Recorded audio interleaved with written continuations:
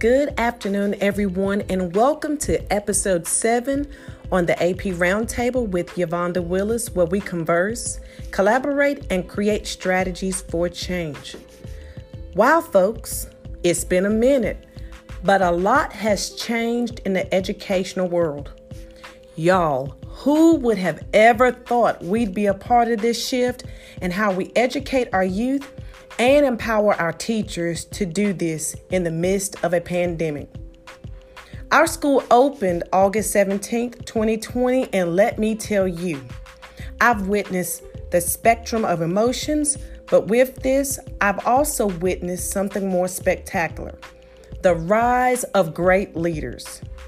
During this time of year, I normally would pop in classrooms and capture glimpses of the instructional and learning process at hand. But looking more intentionally, I've been capturing something else, and it does my heart well to see it firsthand. Now, let me preface with this. I've reflected a lot about what this phrase actually means, and in this moment, its meaning has transformed. Literally, as I'm reflecting on what I wanted to say for this podcast, I had one of our teachers that I had in mind walk in my office. I stopped this teacher and told her how proud I am of her and the work she's doing. She looked puzzled and said, "Why?" I told her that while she has been placed in a leadership position, the title itself did not signify her leadership, but rather solidified what others already saw in her. Those attributes that are so essential to effective leaders, such as compassion, fortitude, grit, perspective, integrity, and character, are all oozing from her very being. I told her that what was rising in her is true leadership, and is that is inspiring others to follow and shape their own path. Great leaders are very cognizant of what's going on, but intentionally seek solutions for change to simultaneously empower others. I personally see this in my own head principal, whom I attempt to study diligently so that I can too be a better leader. I love the way he too takes a challenge and dissects it and eventually uses it as a way to be better and make others better around him. And I too strive for that.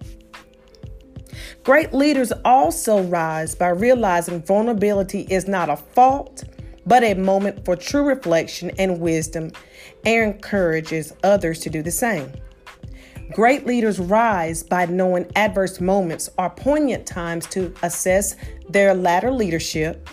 And if you want to learn more about the importance of latter leadership, there's a chapter in my book called Follow to Lead designated to this.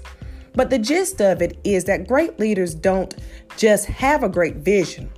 They know the worth of those who hold, or rather, who are responsible for implementing what they want to see, and its importance.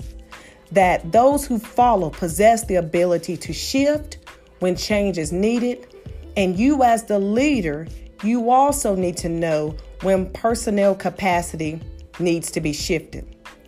Listen, it's a terrible thing to have folks following who don't believe, pretend to believe, or refuse to support the collective vision at hand. Great leaders also rise to ensure peace is protected. In times like this, it is essential for everyone to find ways to protect their inner peace and feel okay with voicing it when it is not. I had another phenomenal teacher tell me that protecting peace also means being willing to take on a new perspective. I've seen so many of my teachers take that stand and dare to see things differently in the midst of, and I'm proud to serve them daily. I will end this podcast with another profound statement that another teacher said, which was that I choose gratefulness.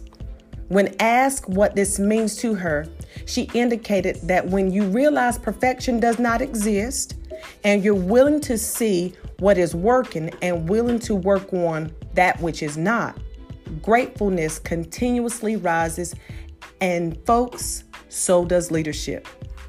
Again, thank you for tuning in to another episode of the AP Roundtable with Yvonda Willis, and I hope you too are seeing leaders rise and creating strategies for change.